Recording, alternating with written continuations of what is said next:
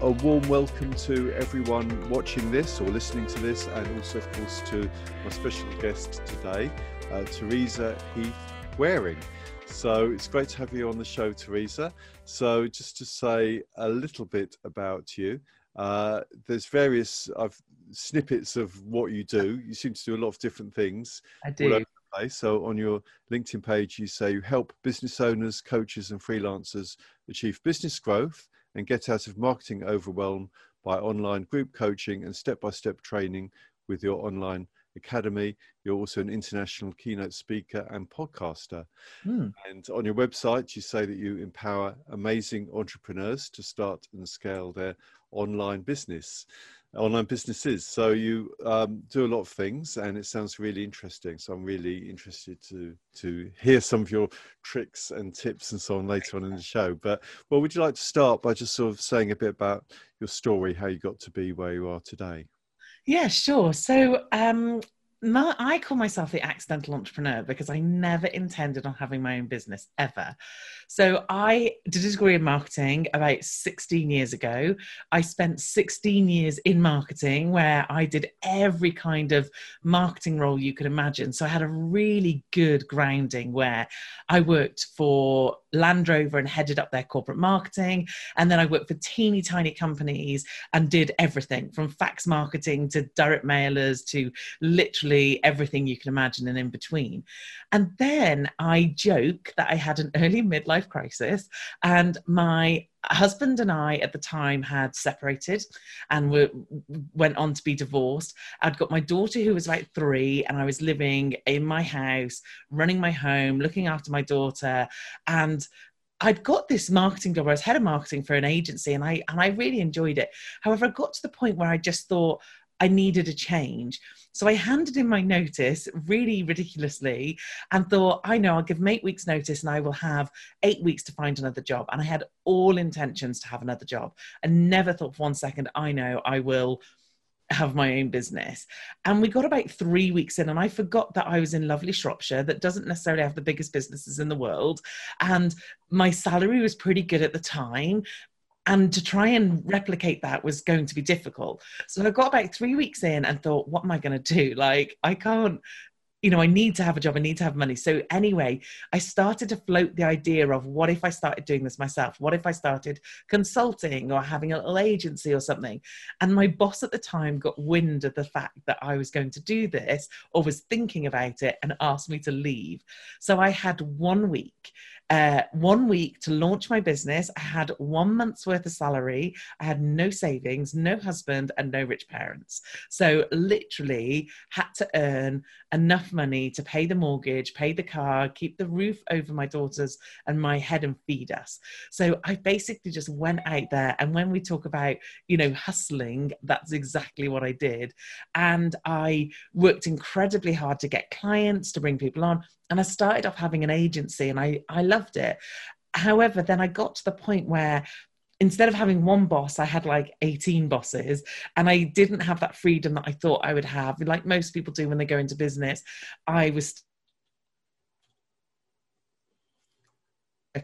I started learning online and doing all the online stuff and all the online courses. And I thought, this is what I want. I want that online business.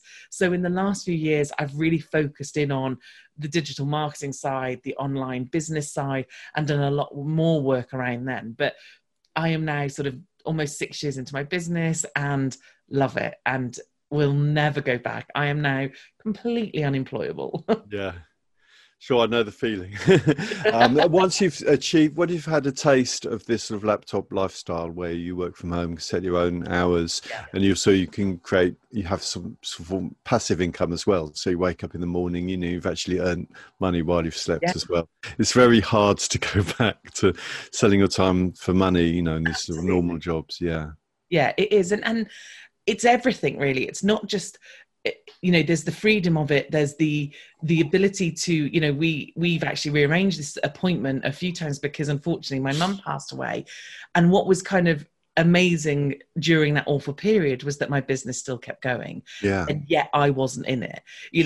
My members were very gracious with me. Obviously I explained what was happening and said, I'm going to let one of the teams step in and do some new stuff with you while I'm not here. Yeah.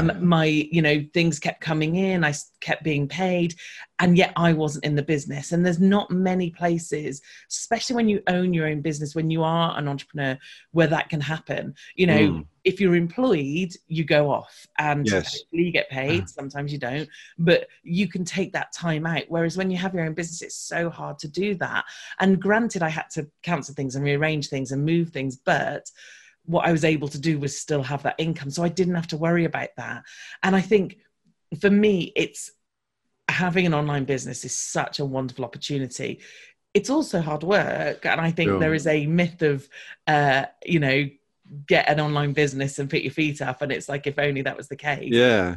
But it does afford you some freedom. But also I find although it's work, it's not really like work. It's not like going to a proper job and having all that stress and stuff and thinking, oh no, it's Monday morning. It's actually the thing I do, which I love the most, is just sitting at my computer and sort of working on my business. And you're right. And I joke on my website that I don't have any hobbies other than drinking gin and drinking.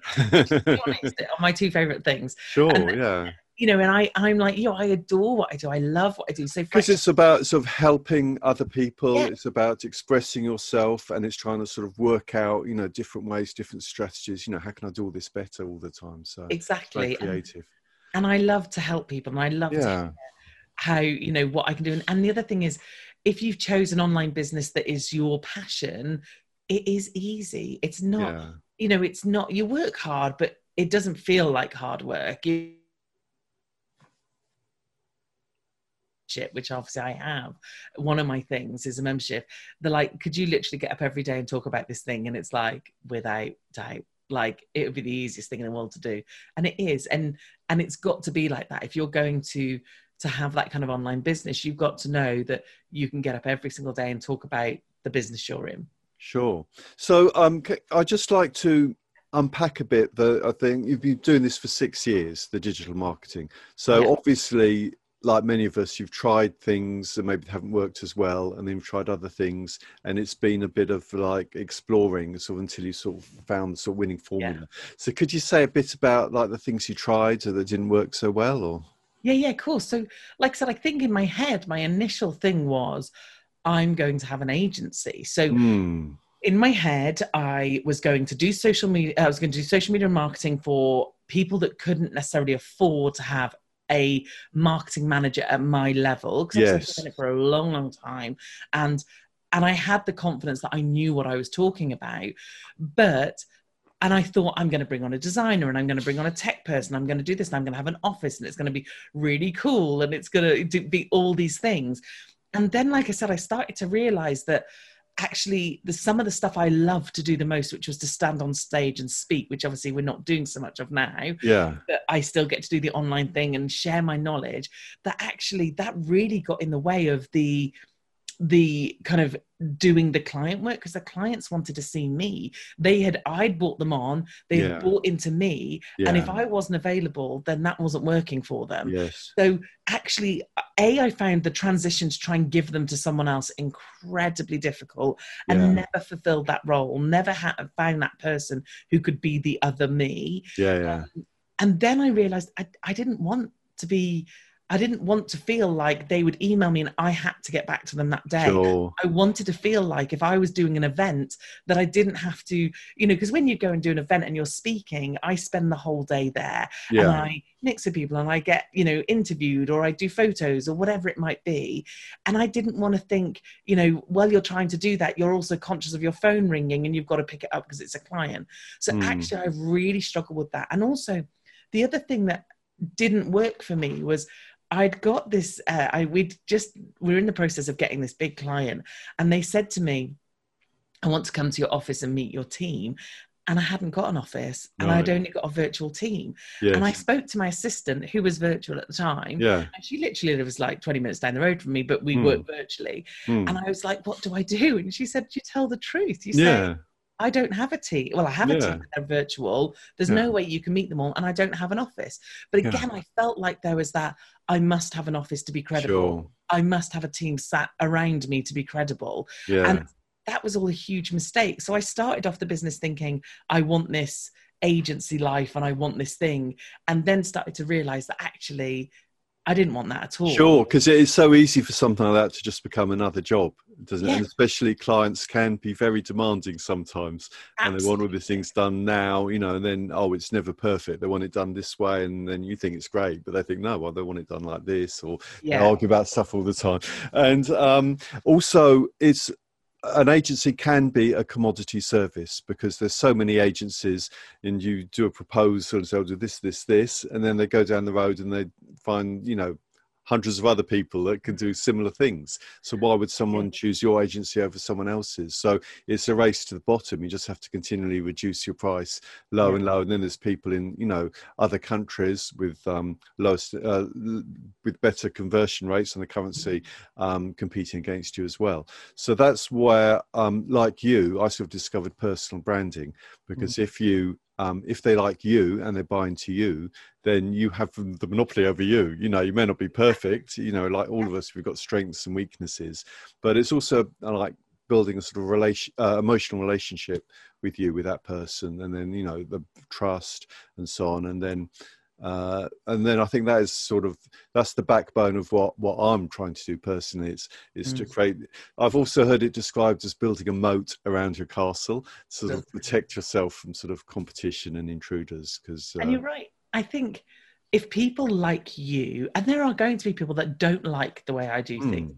There are going to be people that don't like the sound of my voice or don't feel I've got the right, you know, whatever.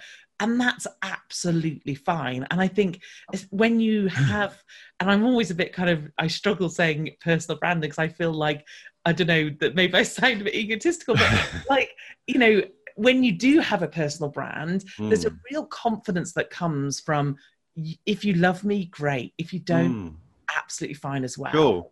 And I think that's the step of now I'm in, and I feel really happy about that. Yeah, and I know. And at first, people are maybe a bit scared of being visible because they just assume that everyone's going to hate them. Yeah. But, you know, what I found is obviously there are people who don't like you or think you're stupid, but the vast majority sort of do really like you, and you get all that sort of positive, you know, support and emotion and so on. So which is really rewarding. And you attract your tribe. So yeah, that's what happens. Yeah, you get I attract little, who are like me. You know, so I joke all the time. And if I do a coaching call in the membership and it's in the evening, I'll have a glass of wine or a gin with me, without doubt. You know, but then my members are sat there doing the same too. So because it's all about just being yourself, isn't it? And being relaxed, and you know, and then and being authentic, really, above everything else. Because you can't change who I am, and like you said.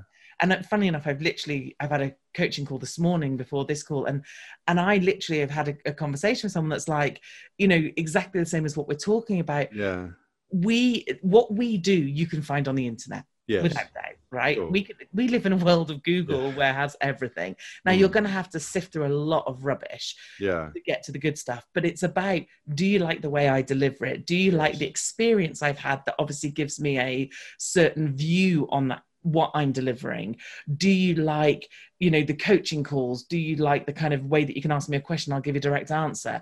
It's those things that add the value. And like you said, no one can compete with being me because I am the only me. Exactly. You know, so this really is one of the best marketing strategies in the world. Like I said, you are always going to get people who I'm not for, and that's absolutely fine. But if you do like it, then great, you know, because as long as I'm being completely authentic as to who I am, and you've got to, especially in a world where, and one of the things I talk about is being visible, and if you're in business and you are the business, especially, you have to be visible, you know, to try and keep up a level of,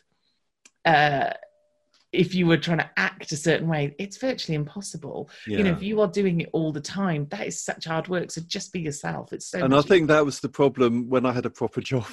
Because I used to be a chartered accountant, and I used to have to go to this office, pretend to be like ultra professional, and it wasn't really me. I was just a bit more sort of laid back and, you know, chilled out and stuff. So so that's why I loved it. I can just be myself, and, you know, people either like me or hate me. And in the same way, I think sometimes people look at big sort of personal brands. Let's take Gary Vaynerchuk, and there's loads of people want to be Gary Vaynerchuk, and it's like, but but you're not. You're No. you and he's he. Sure. So, you know, if you are naturally like him, if you Yeah. naturally are like that, then great, that's Yeah. you. Yeah. But don't, because it worked for someone else. You know, I'm watching, so obviously Instagram have done Reels, which is a competitor to TikTok. And I watch all these people doing all these Reels. And I said to a friend, a business friend the other day, and my husband, I was like, do you think I should do Reels? And they were like, no. And I'm like, thank God you said that, because I don't want to do Reels. But the thing is, you start looking at other people thinking, well, if it's Sure. then maybe it needs to work for me too, and I could do the same. Yeah. Actually, does that fit with who I am? Do I want to dance around like an idiot? No thanks. Yeah. I am absolutely fine. But you'll get, you know, something different. So you'll get an hour's podcast from me where I'll tell you some great, amazing stuff, or you'll get, you know, something that's more in line with who I am and what I do. So again, I think if you are on the route of personal brand, it's no good looking at other people going, I want to be the next Gary Vaynerchuk, because there isn't a next Gary Vaynerchuk. Sure. There's only one. That was him. He'd done it. He's really good at it. He's amazing. Yeah, he's really good. So, okay, so let's go on to, so on your website, you say you empower amazing entrepreneurs. So that's interesting. You say you don't teach, you empower. Because that, well, the whole sentence is, I empower amazing entrepreneurs to start and scale their online businesses. Because that is quite telling. And I didn't actually notice that the first time I read it. I just thought, oh, well, you know, she'll teach. But empowering shows that it's actually mindset is probably the major part of it. Because, you know, anyone can learn the techniques, put a website together. Remember, you know, that's sort of relatively easy, but you need the spirit, the confidence, and the belief sort of to do it. Is that correct? Absolutely. I think what was interesting, so I started my business, bearing in mind I have a degree in marketing. When I started the business, I'd spent the last 10 years in marketing. I knew what to do. I knew how to market myself. And then I started helping people launch online stuff. So they'd launch memberships or courses, and I helped all these people, and we had amazing, successful launches. And I wanted to launch my own thing, and I sat on it for 12 months. Wow. Literally 12 months. And I sat and I knew what to do. I literally had the funnel written out, ready. I could write the email. I knew the systems. I had the thing that most people come to me for, which was the tools and the techniques and the tactics and all that. I'd got all that, and yet I didn't do it. And the reason I didn't do it is because I was scared. I was terrified of, what if no one bought? What if someone bought and they thought it was terrible? What if actually someone looks at it and goes, you don't know anything, you're a massive fraud, what the hell do you think you're doing? What if I put an advert out and someone says something mean? What if, and all these things. And I just kept finding excuse after excuse after excuse after excuse. And I basically paid a lot of money to be part of a next level coaching program with James Wedmore. And I went out to Irvine or Laguna, normally where he holds his conferences. And I went out and I sat in the room of like, I don't know, 30, 40 other entrepreneurs, and huge kind of, who the hell do I think I am? Imposter syndrome kicking in. And it was really interactive. Everybody's asking questions. And I was like, right, I really want to like put myself out there and ask a question or put my hand up, but I don't want him to critique me. And he was really like, he used to do like hot seats all the time. And I was like, I don't want one of them. So anyway, the next day he said, any key takeaways from yesterday? And a couple of people put their hands up and were like, this is my takeaway. And he went, great. And just carried on. So I thought, oh, this is my opportunity. I'll answer this question. He won't probe. And I'm done. So I put my hand up and he gave me the mic and he was like, what was your key takeaway? And I said that I'm not being the entrepreneur that my business needs me to be. And he's like, oh, what makes you say that? And so I was like, oh, damn it, right? So then we have to turn, and I'm in front of all these entrepreneurs, mostly Americans, you know, really strong characters, successful business people. And then there's James Wedmore, like, you know, multi-million-dollar business. And he's like, what would it look like if you were? And I said, well, I would have launched my course. And he's like, what course is this? So of course I explain, I've got this course and I hadn't done it. And I teach people how to launch and I know how to do that. So he said, so why haven't you launched the course? And I said, I don't know, you know, I'm scared. And he's like, so what are you scared of? And he just kept probing. I said, well, I don't know, what if I fail? And he said, how many have you sold already? And I said, well, none, I haven't launched it. He went, well, you failed already then, haven't you? He said, if your fear is that you're not going to sell any, you are doing exactly what. And it just hit me like, oh my word, you know. And I realized that, like you said, there are the tools and the tactics, and yes, you do need to know them, and that's cool. And I can point people in the right direction. I can give them the funnel they need, and I can give them onboarding emails and how to get people on a webinar and how to sell on a webinar. I can do all that. But actually, they need the empowering, they need the belief that they can do this.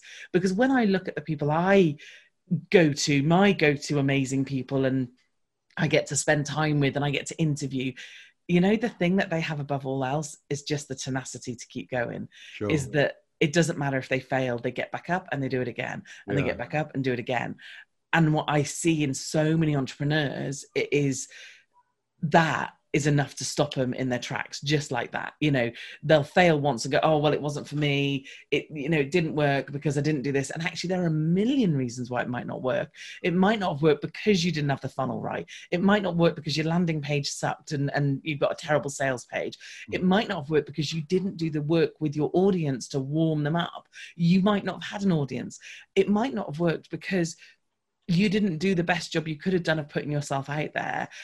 And it might not work because you need to do it again, but it's having that strength and that ability to go, I'm really resilient. I can do this again. And and the other thing I love about when I look at the successful entrepreneurs is when we find them, we think, oh, they were overnight successes, because we find them when they're successful. Yeah, so that's right. How did they get there? Like, you know, how can Jasmine Star have like 300 and something thousand Instagram followers? And what you have to do is you have to think about how long they've been doing what they're doing when they showed up and no one was watching. So Jasmine does a live or used to do a live every week on her Instagram page. And, you know, Jasmine would show up regardless of whether anybody was watching. Right.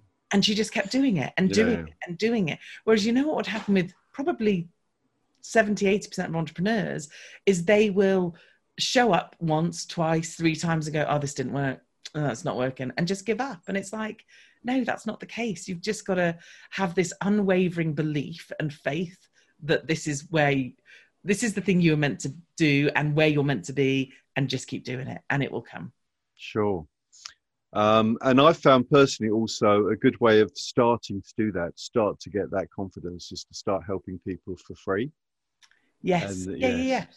And then you sort of start to get that energy back, and you believe, well, yes, I can really help people. People are really, you know, they are sort of thinking, they are sort of saying, oh, well, that's really amazing. And, you know, that's just really, it gives you the confidence. Once you start helping people, you know, well, all I need to do then is just sort of scale this up.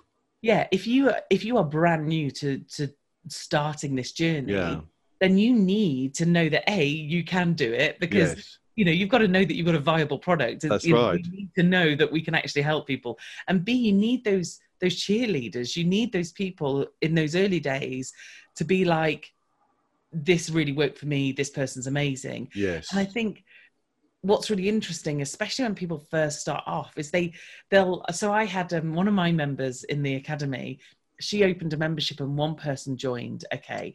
And normally, you know, everyone would have been like, oh my God, that's awful. All this effort for one person. Yeah. And she came on a coaching call and she went, what do I do? And I said, you love that one person. Yeah. You literally love them. You work with them. You know, you thank them, be grateful for them. And you find out, why did they come to you? And what was it why were they inspired to buy this thing from you? What help did they need? And you've really invest in that one person, because that's one person, and then it might be 3, and then it might be 5, and everybody wants the big numbers. And I was talking to someone the other day, and they were talking about their podcast, and they were like, oh, I'm only getting about, you know, 40 to 50 downloads, no, about 100 downloads per episode. And I'm like, right, that's 100 people who have got you in their ears talking directly to them. I said, what if all those 100 are in your house? That is a lot of people. And yet we look at some of these big, huge Gary Vaynerchuk type people and think, well, if it's not 5 million, it's not worth it. And it's like 100 people who potentially you are making a big difference to their life. Yeah. So every little bit of anything, if anybody sends me a DM, if anybody tags me in anything, if anybody emails me, from day one to forever, I will be so grateful. And I will reply to them, and I will thank them, and I will share their post, because it's like, you've got to look after all those first teeny tiny numbers in order for them to grow. It's the people who look at the kind of 1s and 2s and 3s and go, well, it's not enough. Well, it's like, how about loving those people first, and then they'll help you get bigger. But if you're not going to invest in those 1s and 2s and 3s, you're never going to get to that point. Yeah, that's interesting. So, so can you so if someone came to you and said, oh, I'm new to this, if you were to sort of summarize the basic strategy without going into sort of massive detail, it's all about sort of creating a course, creating traffic, creating a funnel, sort of. Is that right? Yeah. So first, it'd be right at the basics of what do you do that you absolutely love, and could you do it forever? So you'd find out what their passion thing was. And then the next step for me always is you need to be known for that thing. So what does that look like? Is it social media? What consistent content can you create? So obviously you do, you know, your live streams and your podcast, and I have a podcast. How can you show up regularly? Now, it's not about showing up every day. It's not about showing up once a week. It's about showing up consistently and regularly. Whether that's every other week for you, that's fine. For me, it's weekly. So how can you show up every week, every other week, and show people you know what you're talking about and that you have a passion for it? And how can you start attracting that tribe and that audience? And it's really about knowing who is it you're trying to help.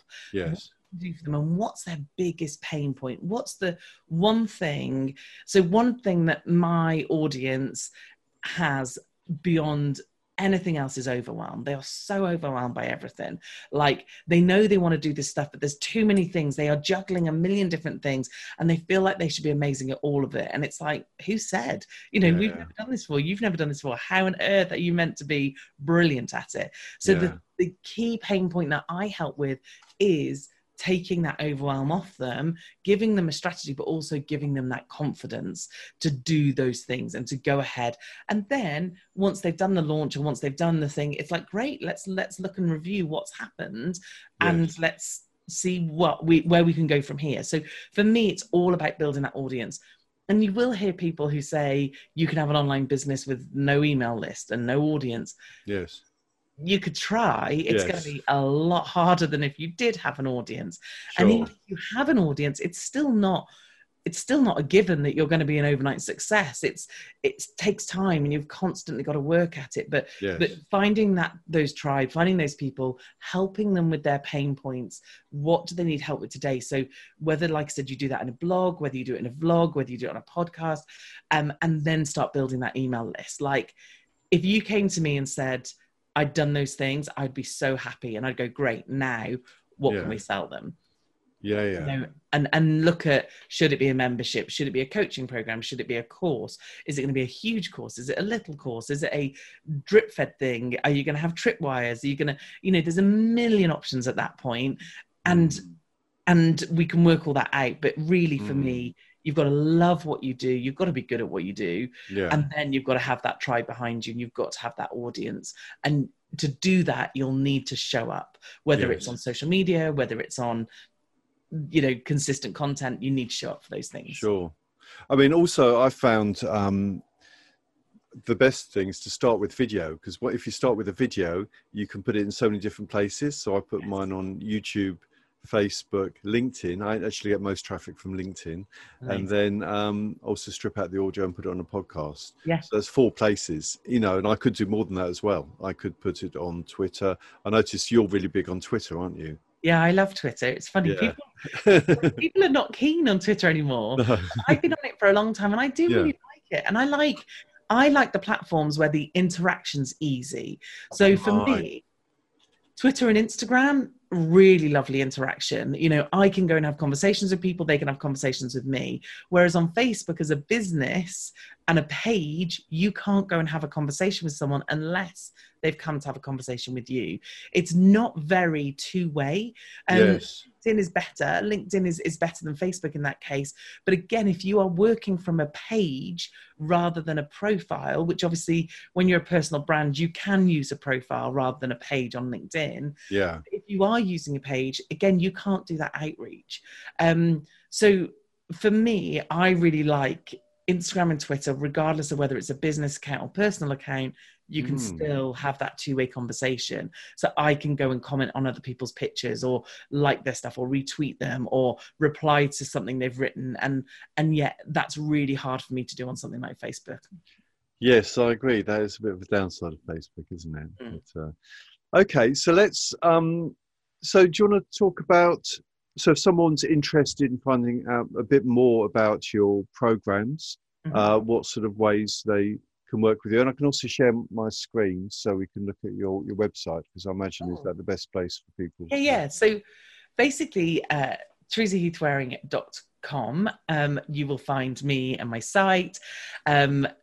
If you look at things like the Work with Teresa page, you will basically be directed to a few different ways you can work with me. I have my academy. There you go. You can always get some freebies on my site, and they're really good as well, just because often people give away freebies and you download them and think, oh, what a load of rubbish.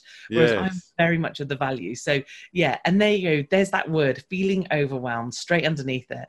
Yes. Because that's what I know that people are struggling with. So sure. So you can, if you go in the Work with Teresa section, you can have a look at the Academy, which is basically the online membership that I have. And actually next month, the cart's going to close. So the Academy will stay open, but I'm going to close the cart for a bit, just so I can focus on some things. So if you want to get in, you'll need to think about doing that soon. And then... so this goes to the Academy. This is currently open. So it's currently open. Yeah, at the moment.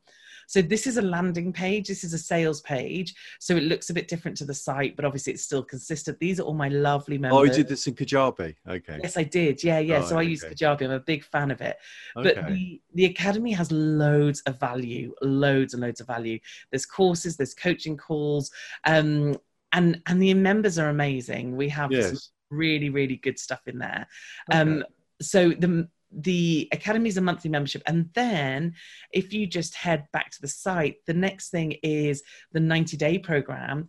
Now, if you click on that, it should go to a waitlist page, because it's about to open in September. And what the 90-day program is it's for those entrepreneurs who are ready to take the next step, who are ready to take the next kind of put their money where their mouth is a little bit. So I love the membership, but it does require you to be fairly proactive. Yes. Whereas the 90-day focus, the reason I do the focus is because of the fact that you get my accountability. So you get me saying to you, you said you're going to do this, you need to do this. Because actually, when I think about my business and where I've made the biggest changes, it's when I had someone to keep me accountable. Sure. Because I didn't need someone to teach me the stuff. I knew the stuff. And actually, I didn't realize it was the motivation. It was having a cheerleader. It was having someone say, you can do this. Now go ahead and do this. And actually, I mean, for anyone who hasn't been through that process, I know that it really works. And I remember I used to do martial arts a long time ago, back in my 20s. But I remember we had to do 10 push-ups on our fingertips, and I always believed that I couldn't do it. I thought, no, I can just get up to 3 or 4. But I remember the sensei was standing over me, sort of glaring at me, and I realised I could do it. It was just, all he had to do was look at me. It was incredible. And also, I was in this other sort of mastermind program, and that was like a year-long program. But I remember I had every 2 weeks I had a call with a coach, and I just, and then in that call, I'd sort of say, well, what are you going to do the next 2 weeks? And I'd say all this. And then I knew I had another call with him in 2 weeks. And I just, although he was never mean to me or anything, I just knew, I just sort of felt, well, it'd be a bit embarrassing to say, well, I haven't done anything.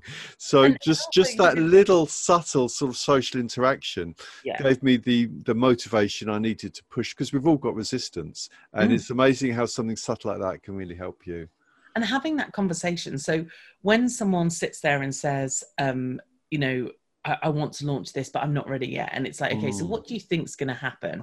Yeah. And they start talking through all their fears. And then you're able to go, no, whatever, fine, you know, in a really nice way. Like, so often the thing that holds people back is they don't want to put themselves out there. They're scared of putting themselves out there. And it's like, do you know what? The day that someone says something mean, you will actually be pleased, because people are seeing your stuff. Sure. Like, that is not a problem. And I think that's a really a fear that everyone has, but it's completely unrealistic.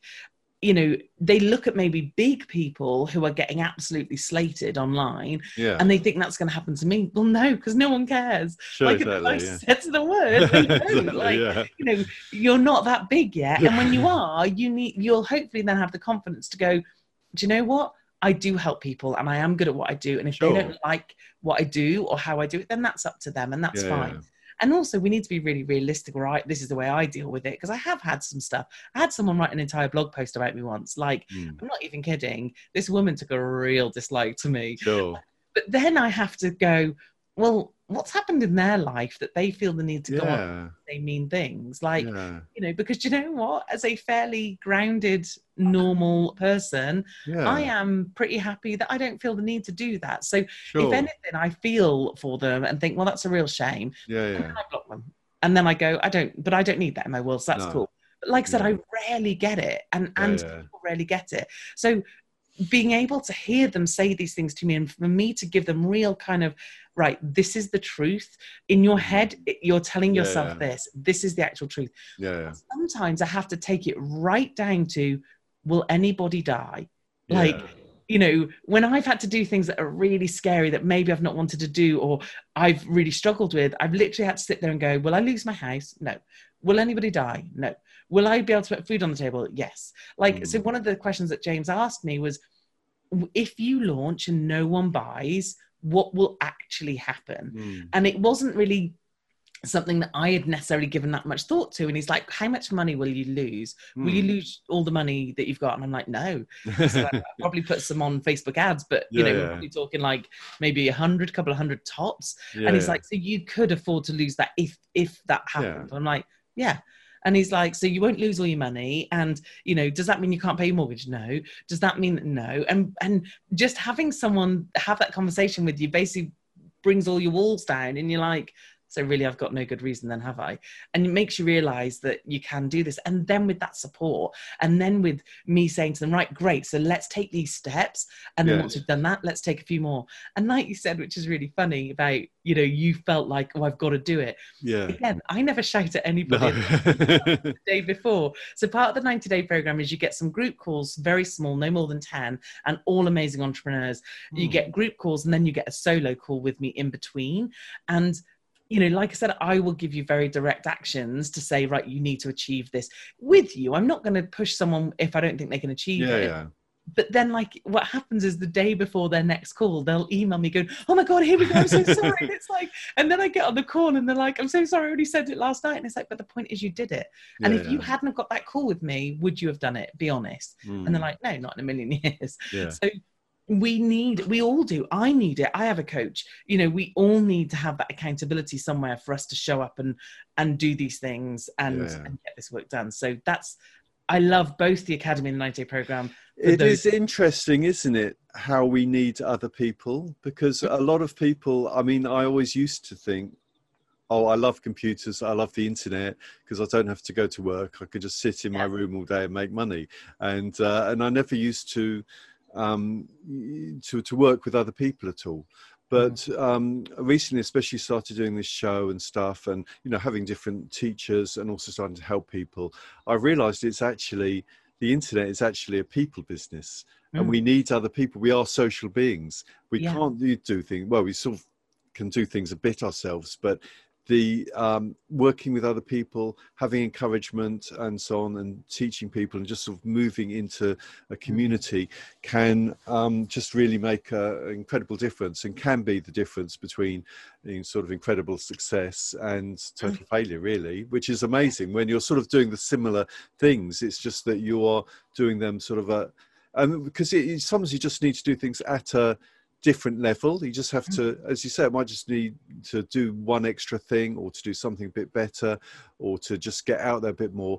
Just like because of the scalability of the internet, can make a massive difference.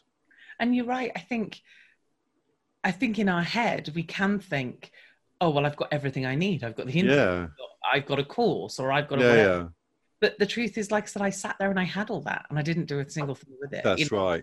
And it took another human who's been there, done it, got the t-shirt. And I think that's the other thing as well. I often see, and you must see this, you know, online, people saying, I can help you do this and I can help you. In fact, I saw something the other day about how they can use Instagram to basically grow your business. And I looked at their Instagram and I was like, that's weird because you've not got many followers. Yes. You don't appear to be getting much interaction. And it's like, you need to find people who are doing it, who have gone through it, you know, who have sat at the end of a webinar waiting to go live thinking, oh my goodness, what if no one turns up? Yes. And then when people do turn up, how do you manage that? And getting it wrong. And I did a live in my membership the other day and I was using Be Live and it didn't share my screen and I couldn't get it to work. And I was like, what is going on?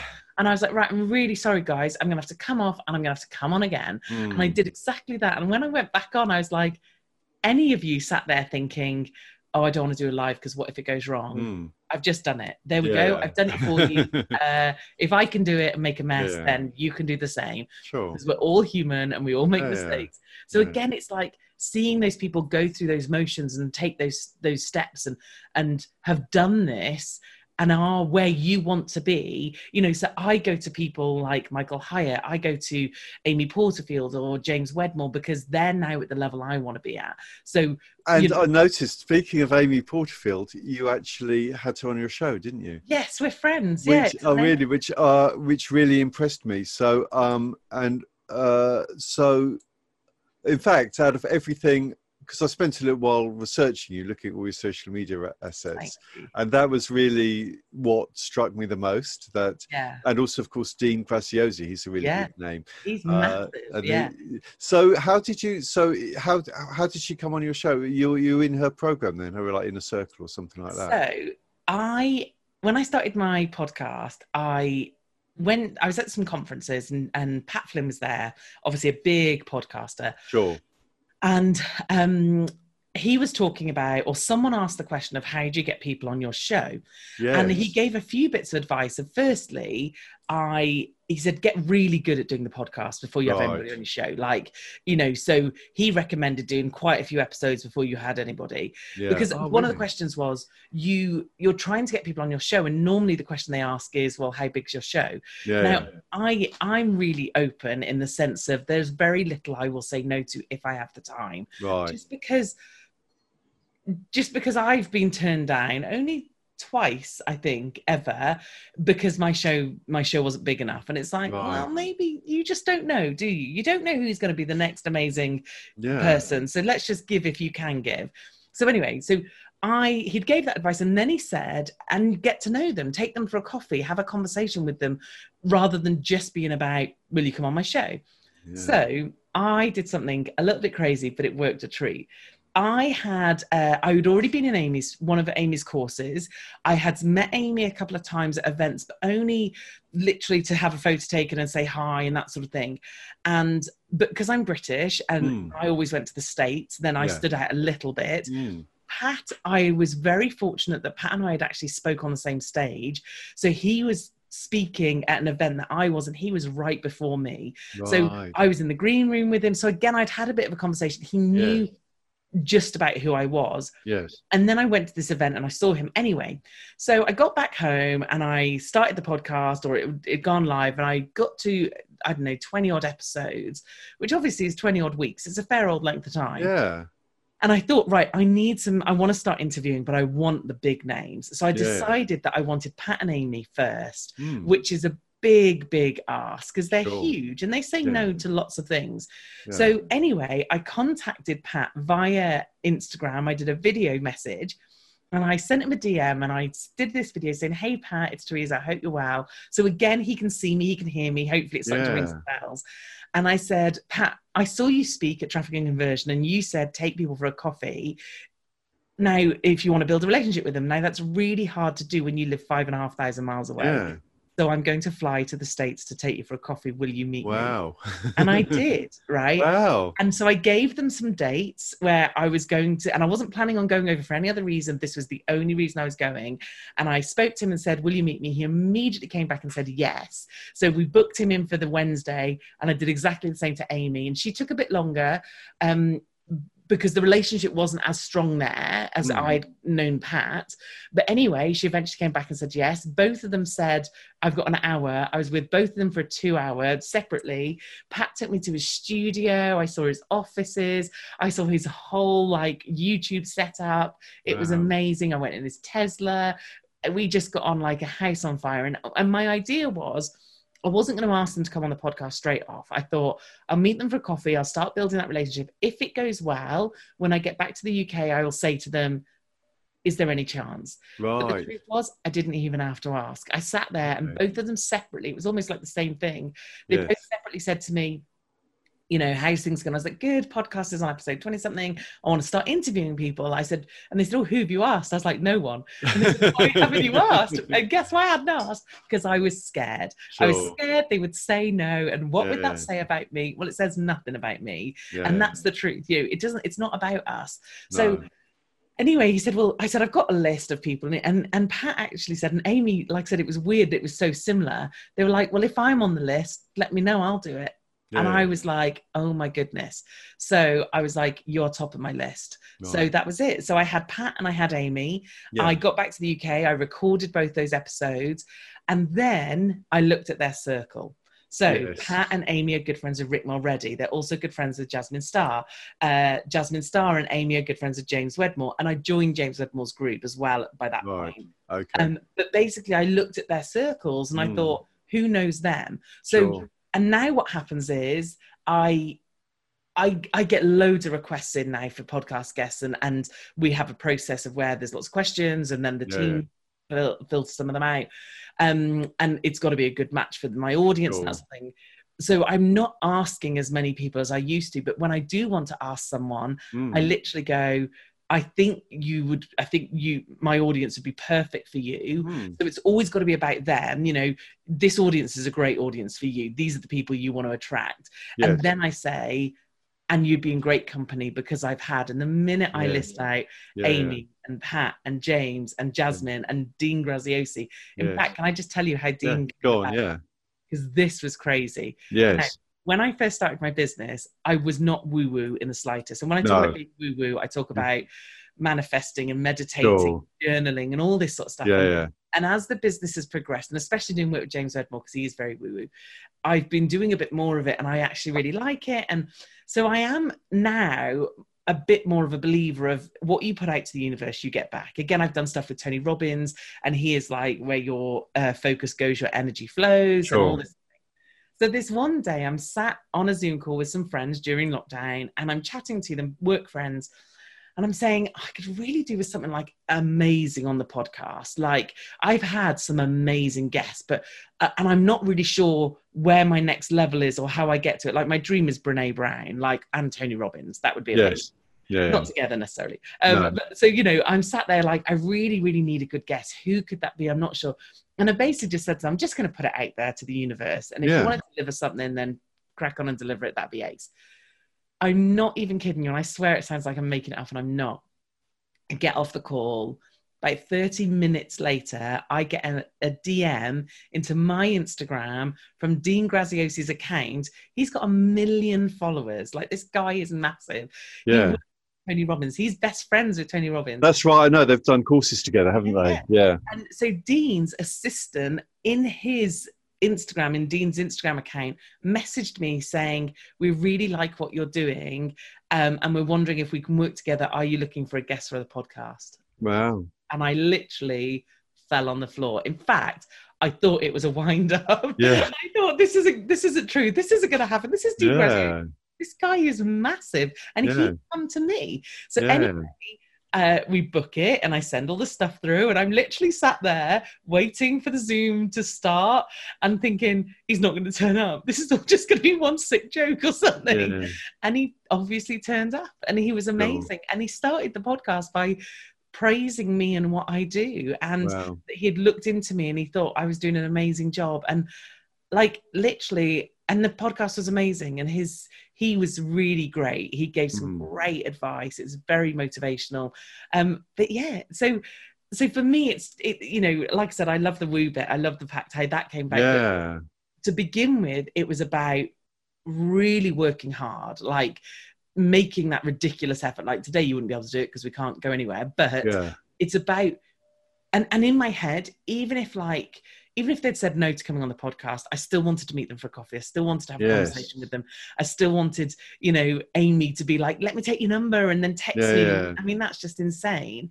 So it wasn't selfishly doing it just for the podcast. That still would have been amazing if I'd had nothing else. But the truth was, I did get that. And then once I'd got those two, people almost didn't even ask the credibility question then. They just took it that if someone like Amy and Pat will give me their time, then they'll give me their time too. Well, so that's one of the amazing things of doing a podcast and a show, isn't it? That you just gain so much credibility and reputation just because people seeing you have conversations with these people and seeing, oh, these people have been on your show.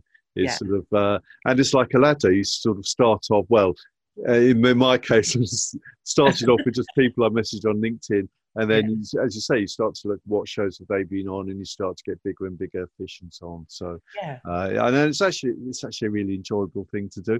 And you don't really, it's not, I don't have to do any work. All I do is I press the button, and then you come on, and I just sort of ask stupid questions and just join in the conversation sometimes. So it's actually a very easy, fun thing to do. I love it, and I think. I don't do, other than in the 90-day program, I don't do any real one-to-one work now. Oh, really? But like, in terms of, again, you couldn't get the likes of Amy or Dean or James on a one-to-one. There's no way. Like, the fact, and Michael Hyatt, like, the fact that I get to sit and talk to Michael Hyatt for a whole hour and pick his brain and ask him questions. And often I love it when I can be a little bit selfish and think, I really want to know this. Tell me this. Well, I tell you, and I've learned, I think I'm on about episode 24 now, and I've just learned so much just from asking, because everyone's got their own way of doing stuff. And if you think of a question, just say it and get the answer. I mean, I've learned so much from you today. It's been amazing because when you're watching other people's podcasts, you just get what other people want them to talk about. But that's the beauty of it. You can ask your own questions. And like I said, when would I have had an opportunity to get all those people to Zoom call and have It would cost you a fortune, wouldn't it? Unbelievably. Whereas actually, and to build those connections, so then they now know who I am. Sure. So Jasmine, that one of the last events I went to and Jasmine was there, or if she DMs me, she'll say my favourite British person and all this kind of thing. And it's like, because we know each other now, because we sat and had a conversation for an hour, and therefore it's not just about the content that you've created. It's loads of things. For me, I think, well, without doubt, the podcast for me was a game changer. Like, to be fair, it's the hardest work. It's tough getting everything out every Monday, getting good guests, thinking of what to say for the following week. So I'm on episode 133. Wow. So almost 3 years, 2.5 years now. So, it's hard work, but there's no way I would have got in front of those people. There's no way I would have got the audience I've got now. It's a very personal thing. Like I said, having someone with their earbuds in, and this is how I imagine it, and this is how I imagine people listening now, if they're listening to the podcast, that, they are walking to work, or if they're in the car, or I listen to mine getting ready in the morning, doing my makeup. It's a really personal thing, isn't it? I think it's great. It is. Yeah. And so... Is it just the audio you do, or do you publish the video anywhere? You just do the audio? You know what? I just do the audio. However, I have all these videos of me on screen with and some we're not on screen because of tech or whatever, but I have these videos and I have pictures of me sat next to them and this sort of thing. And funnily enough, just yesterday, in 5 minutes, I was looking for a video editor because I need a video editor. So I spent 5 minutes looking for it and decided it's going to take way longer than that and ditched it for another day. Because I'd like to do something with some of these videos and clip them. And, because, again, like with Dean's, what I did was is I did put his video on my Insta story or some of the video, just a clip of it. And it just has so much more impact. But I agree with you. If you're starting out with some content and you want to have one core bit of content and then absolutely exploit that content, then video is the way to go, because there are so many options. The fact that you can take a video and, like you said, so you've got a live out of this, you can then put it on YouTube, you can then strip out the audio and make a podcast. You can then take clips of the video Yes. and load them up into IGTV or put them on Insta stories, or, you know, you can then take the audio or the video and turn it into a blog post. There's so much you can do with video. Sure. Yeah. Okay. So we've only got a few minutes left. So I'm respectful of your time. I'm sure you're very busy, and our guests as well. So, yeah, is there anything you want to say as like a sort of closing message or anything like that? I think it's about finding, if you're sat there listening to this and thinking, this is what I want to do, I want to do that online business, I want to have this, I want to have that freedom, then you need a cheerleader, you need a mentor, you need a coach, you need someone to help you with this. Because I had to have it. Keith, you said you had to have it. I don't know anybody that doesn't. Even the big people, they have them. Sure. And I think it's about finding someone who you can look at and go, I like what you do, I like how you do it, and just invest in that money. Because honestly, when it scared me, and when I joined up for James Wedmore's, and I don't mind telling you how much it was 15 grand. Wow. Like, I was nearly sick. My husband thought I'd lost my mind. But I put my money where my mouth is, and it made me move forward. Now, I'm not saying you have to spend 15 grand, because, you know, you don't. But you need to invest some money in yourself, because if you're not paying, you'll not do the work. You know, the people who do the 90-day program, which is currently at $2.5 grand for 90 days, dollars, not pounds. They've put the money in, so they do the work. And if I had said to them, you can have it for free, I can tell you now for nothing, they wouldn't have done the work. Sure. Because I've done the same. And now I pay for things, and I do more one-to-one stuff. So I have obviously a coach that I work with. And again, I wouldn't do the work if it wasn't for having her.